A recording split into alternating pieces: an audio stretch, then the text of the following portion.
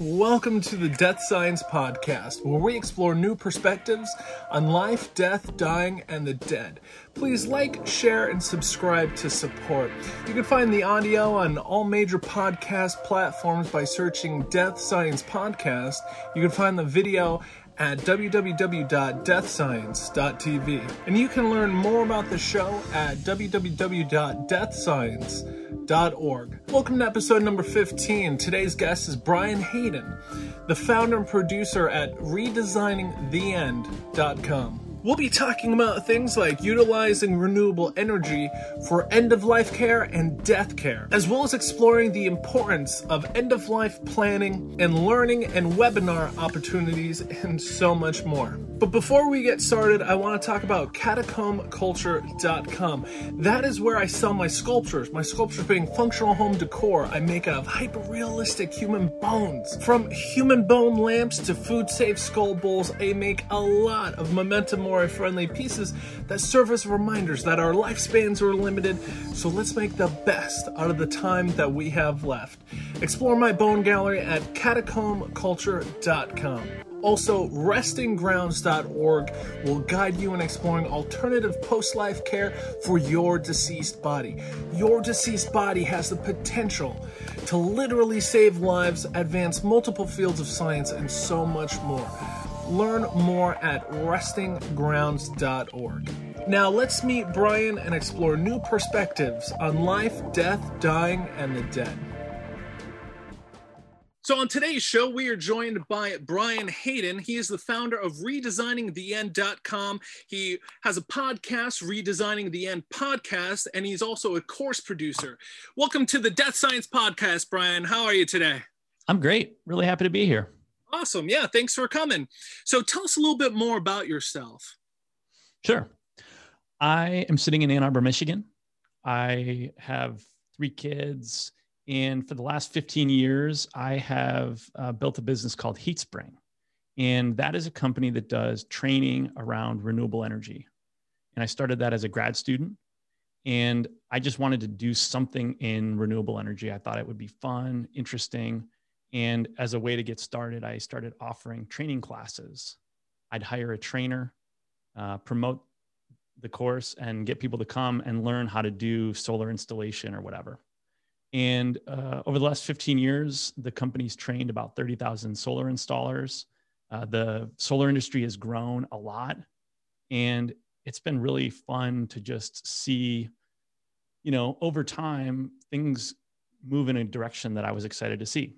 And so I want to do the same thing with aging and end of life. I think that there's a lot of room for improvement on what it looks like to get older and die. And when you're a hammer, everything looks like a nail. And my background is this education and training thing. And so that's what I see as a real opportunity. I think that getting professionals, whether it's like lawyers or hospice workers or social workers or senior living, care workers, giving them a place to learn how to do things better and share ideas feels like important work that I'm excited to do. Awesome. So describe your mission at redesigningtheend.com. We're building an education platform where people can go to learn better approaches to aging and dying. And so the goal is to just have tons and tons of learning opportunities for people whenever they get inspired to learn something. I want there to be a place that they can go and trust that what they're going to learn is of high quality and, will help them in the career. So you mentioned you have a background in renewable energy and you're interested in end-of-life care. So what was the initial spark? What was the initial inspiration for combining the two elements? Yeah, I don't have like an origin story where I had this one person close to me pass away or really, a scare of my own. I, of course, have known lots of people in my life who've passed along, and but there wasn't that one origin story. I would say I've always been interested in this topic. Ever since I was a kid, I just think when people ask, why do you want to talk about that? I think, how can you not want to talk about that? It just feels so obviously interesting and worth discussion. And then I would say, I'm in my early 40s. I've got kids. I probably, when I look ahead, I think I want there to be better opportunities and solutions for me as I kind of go into the back half of my life. And so I'm just trying to get ahead of that, I guess. Yeah, yeah. What were some challenges maybe you faced while kind of starting to dip your toe and enter this industry? Mm-hmm. It's so broad. So I would say I'm still finding my voice and trying to not sound like an asshole when I talk to people. Anytime you start getting into a new industry, you're learning how things go. You have ideas. You're bringing this fresh perspective, and so that's healthy and good. I don't think anyone would start anything new if they already knew everything, because then you'd be intimidated or think like somebody's already got that figured out. So I think there's a healthy amount of ignorance that you have to bring to anything new you do. But I'm trying to sort of close the gap between that sort of ignorant state and actually having a good perspective on where I can actually have an impact. So right now, I'm really broad: elder care, senior housing, death care, and, estate planning. And I hope over time to maybe hone in on some like really specific areas where there's a need. And I'm working on that every day. Mm-hmm. So you mentioned senior care. So have you been reaching out? Like, who's your target demographic? Is it just to educate the younger folk, or are you going out to like the senior centers and the senior? Yeah. Life? Yeah. No, I mean, I think there comes a time in everyone's career where they think, man, I'd like to do something a little bit different than the way I'm doing it now. So people that are already involved in those industries, I think, is the primary target. I attended Endwell, the conference Endwell, which is like a really highly produced and cool conference that provides like a lot of inspiration around end of life topics.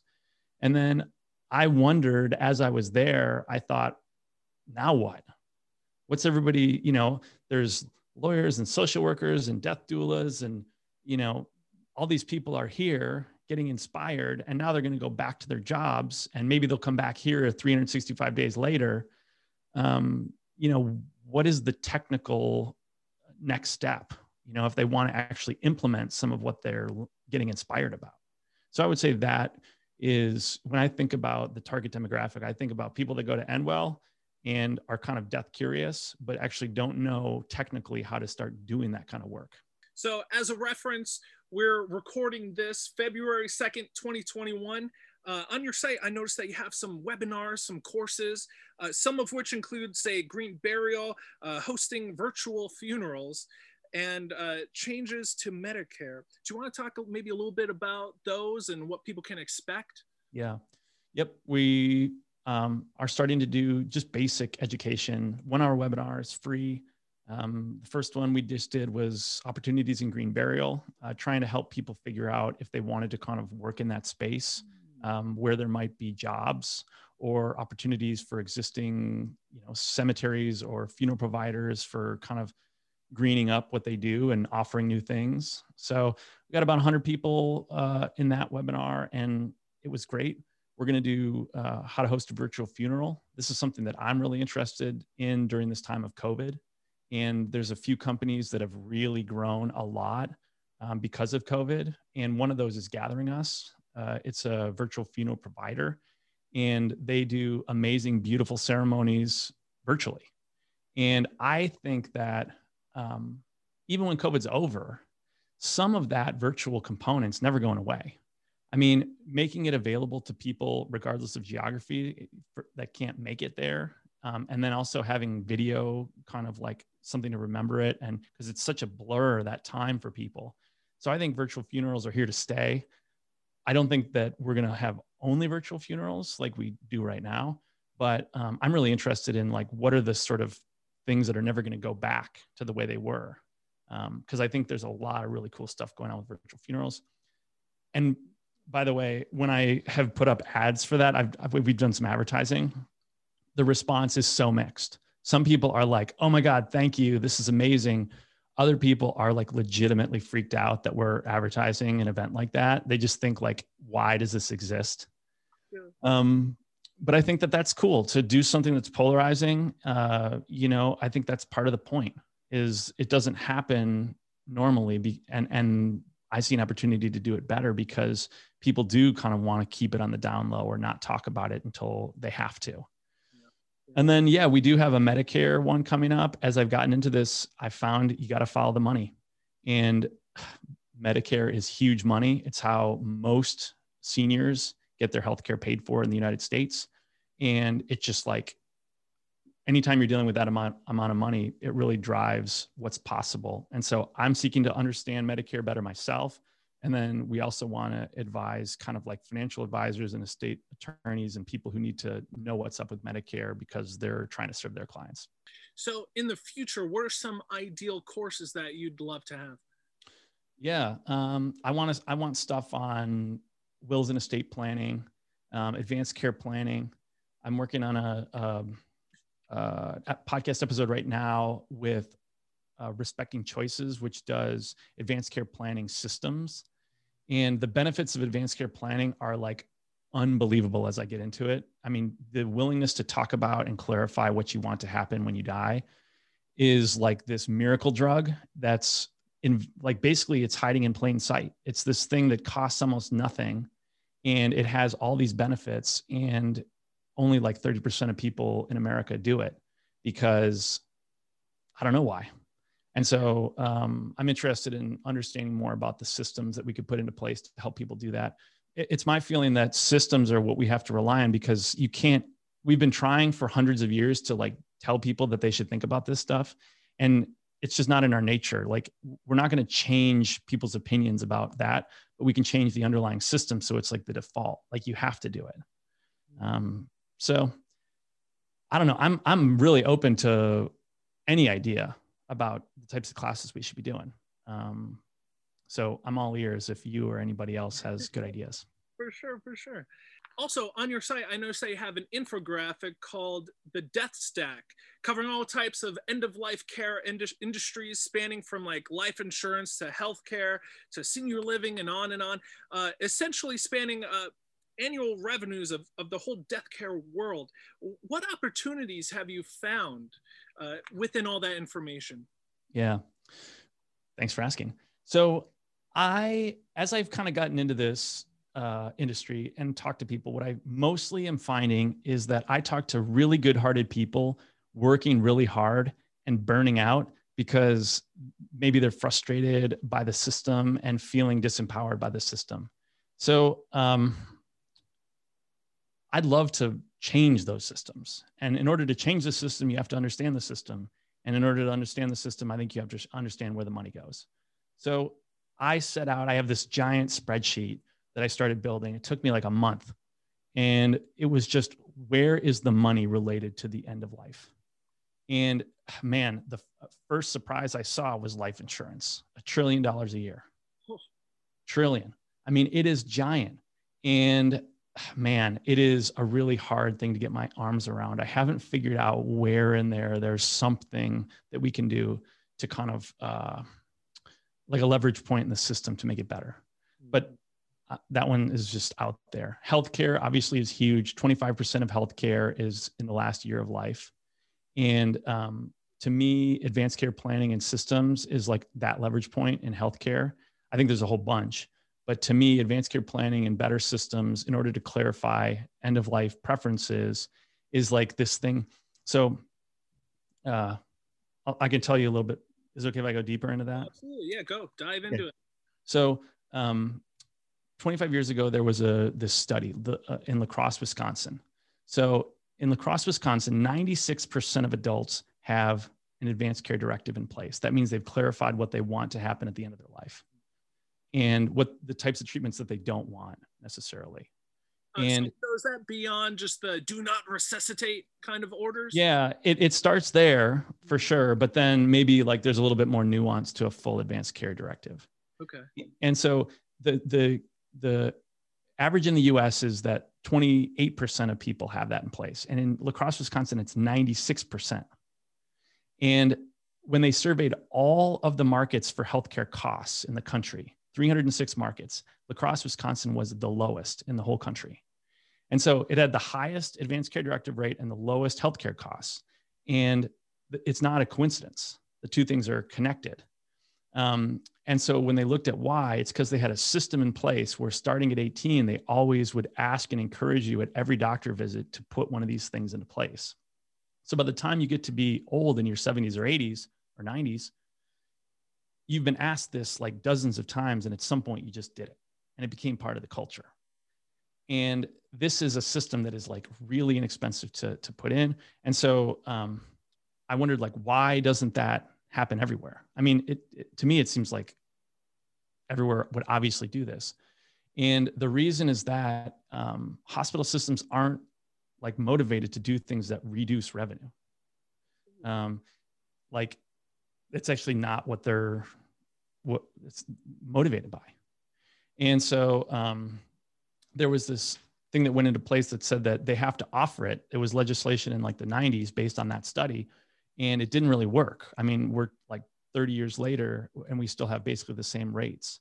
And so what they've done is, this is why I like this new idea of systems, is incentivizing systems and paying for systems. I think if Medicare and Medicaid and all the payers did that, they paid for these systems to be in place because it brought down the cost of healthcare, it would just be like this huge game changer. It would be like a step function drop in healthcare costs.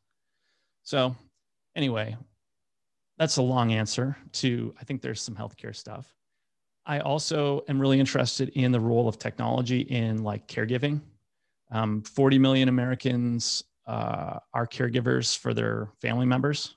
And it's like this giant unpaid labor force that are caregiving for their parents or whoever. And then within senior housing, it's really hard to keep employees. People burn out, really low pay. And so there's only so many things that can be done about that. But like, technology hopefully will play some role. And then there's also this other thing about licensing, like, that's a really boring thing. So I won't bore you on the licensing around nursing, but we got to like open up pockets of labor and then have payments go to those people. Oh. So like kind of like a Venmo kind of thing? Like what kind of technology? Yeah, there's some cool technology. So I did an interview with Care, which is one of several, but it's basically like, gig economy. Like you can be kind of like, you can be an Uber driver, you can be on Care, and you can pick up shifts wherever you want, because there's a ton of variability in how much they need people. And so it's hard to keep people on staff. So they're trying to bridge that gap. And I think when you hear about it, you're like, of course, that should exist. Yeah. Oh, so tell us a little bit more about your podcast. What can listeners expect when they tune into the Redesigning the End podcast? Yeah, our first episode that we did was with Paula Spann from the New York Times, talking about hospice, green burial, philosophy. My favorite thing in the world to do is produce those podcasts. They are so labor intensive. It is crazy. And so they come out slowly. I would love to just spend all my time doing that. But yeah, episodes are 10, 12, 13 minutes long, pretty short. Good music produced by Pat Couples, and hopefully an interesting story to go along with some kind of a lesson. It's really fun. I love doing the podcast. Nice.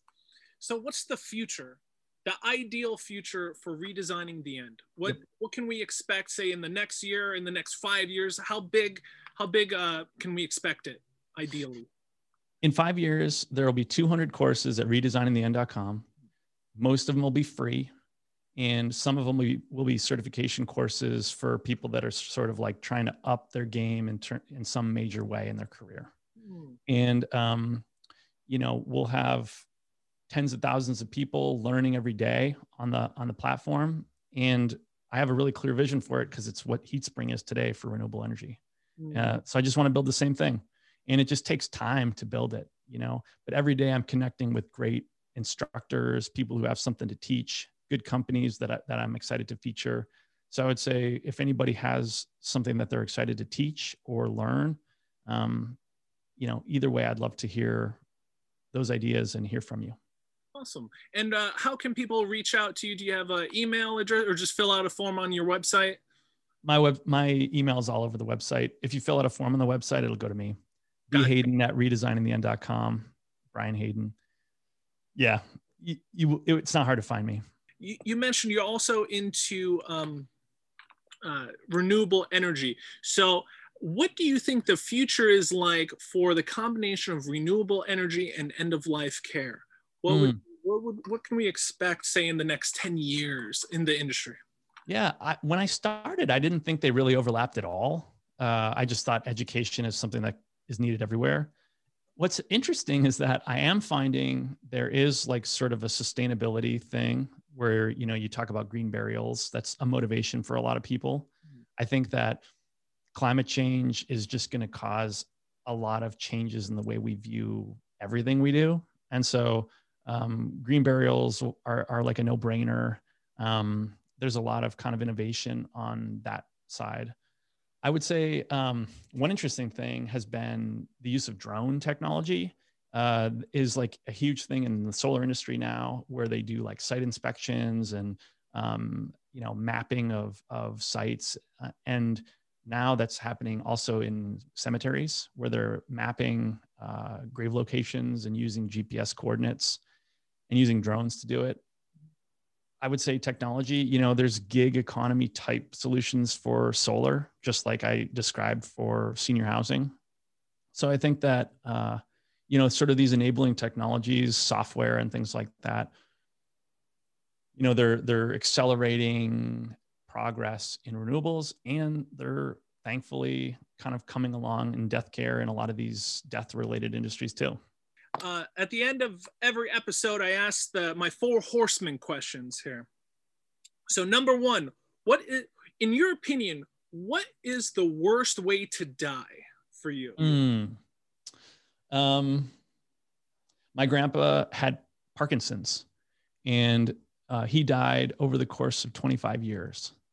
And that was extremely formative, watching that process. That seems bad to me. That seems about as bad as you could get. Mm-hmm. So question number 2, what is the best case scenario for you to do? Yeah. So I would say, yeah, what would be the best case? It would be some kind of superhero movie where I, like, you know, take out all the bad guys as I die, but I've already said all the things I need to say to everybody I love.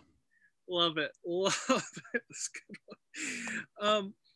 What would your last meal be if you could pick? Sushi. Ooh. I love sushi. Oh. Give me some like sashimi and all you can eat sushi. Yeah. That'd be amazing. Oh, nice. And then last question, what is your ideal funeral? What's that look like? Yeah, I would love people to laugh. To me, laughing is the best thing that we have available to us. I love it. If people laughed at my funeral, that would be a big win from my perspective. I hope they celebrate my life. It's an occasion to come together and develop stronger bonds and community. Yeah, I hope for no hand wringing. If people want to cry, that's fine. But yeah, I hope people laugh. Nice. So as we wrap up, is there anything else you want to mention or talk about? Yeah, I would just say that I have been really surprised and excited about how welcoming people are when you start talking about this topic that is not what most people want to talk about. When you find the people who are into it, they're really into it, really generous, willing to share, connect, help. And this show is an example of that. So thanks for having me on. And I hope to kind of pay that forward for you and for anybody else that stumbles upon what I'm doing. If I can be helpful, I'll go out of my way to be helpful. Awesome. Yeah. And thank you again. I really appreciate it. And then where can people learn more about your mission, what you guys are doing? Where would you like them to go? redesigningtheend.com is the best spot. There's links to the podcast and everything else. Awesome. Well, thank you for coming on and chatting with me. But not only that, also inspiring others to, discover a brand new way of thinking about the end. And for all that, thank you so much. Keep up the good work. And yeah, love to talk in the future some more. Thanks a lot. Thanks, Jeremy. Thank you for listening to the Death Science Podcast. For updates and new episodes, subscribe right now. It's quick at www.deathscience.org. Remember that we all must die one day, so talk to your loved ones now about your post-life plans for your body. Learn more about creative and beneficial post-life plans at www.restinggrounds.org. I'm your host, Jeremy, signing off. Thank you, and memento mori.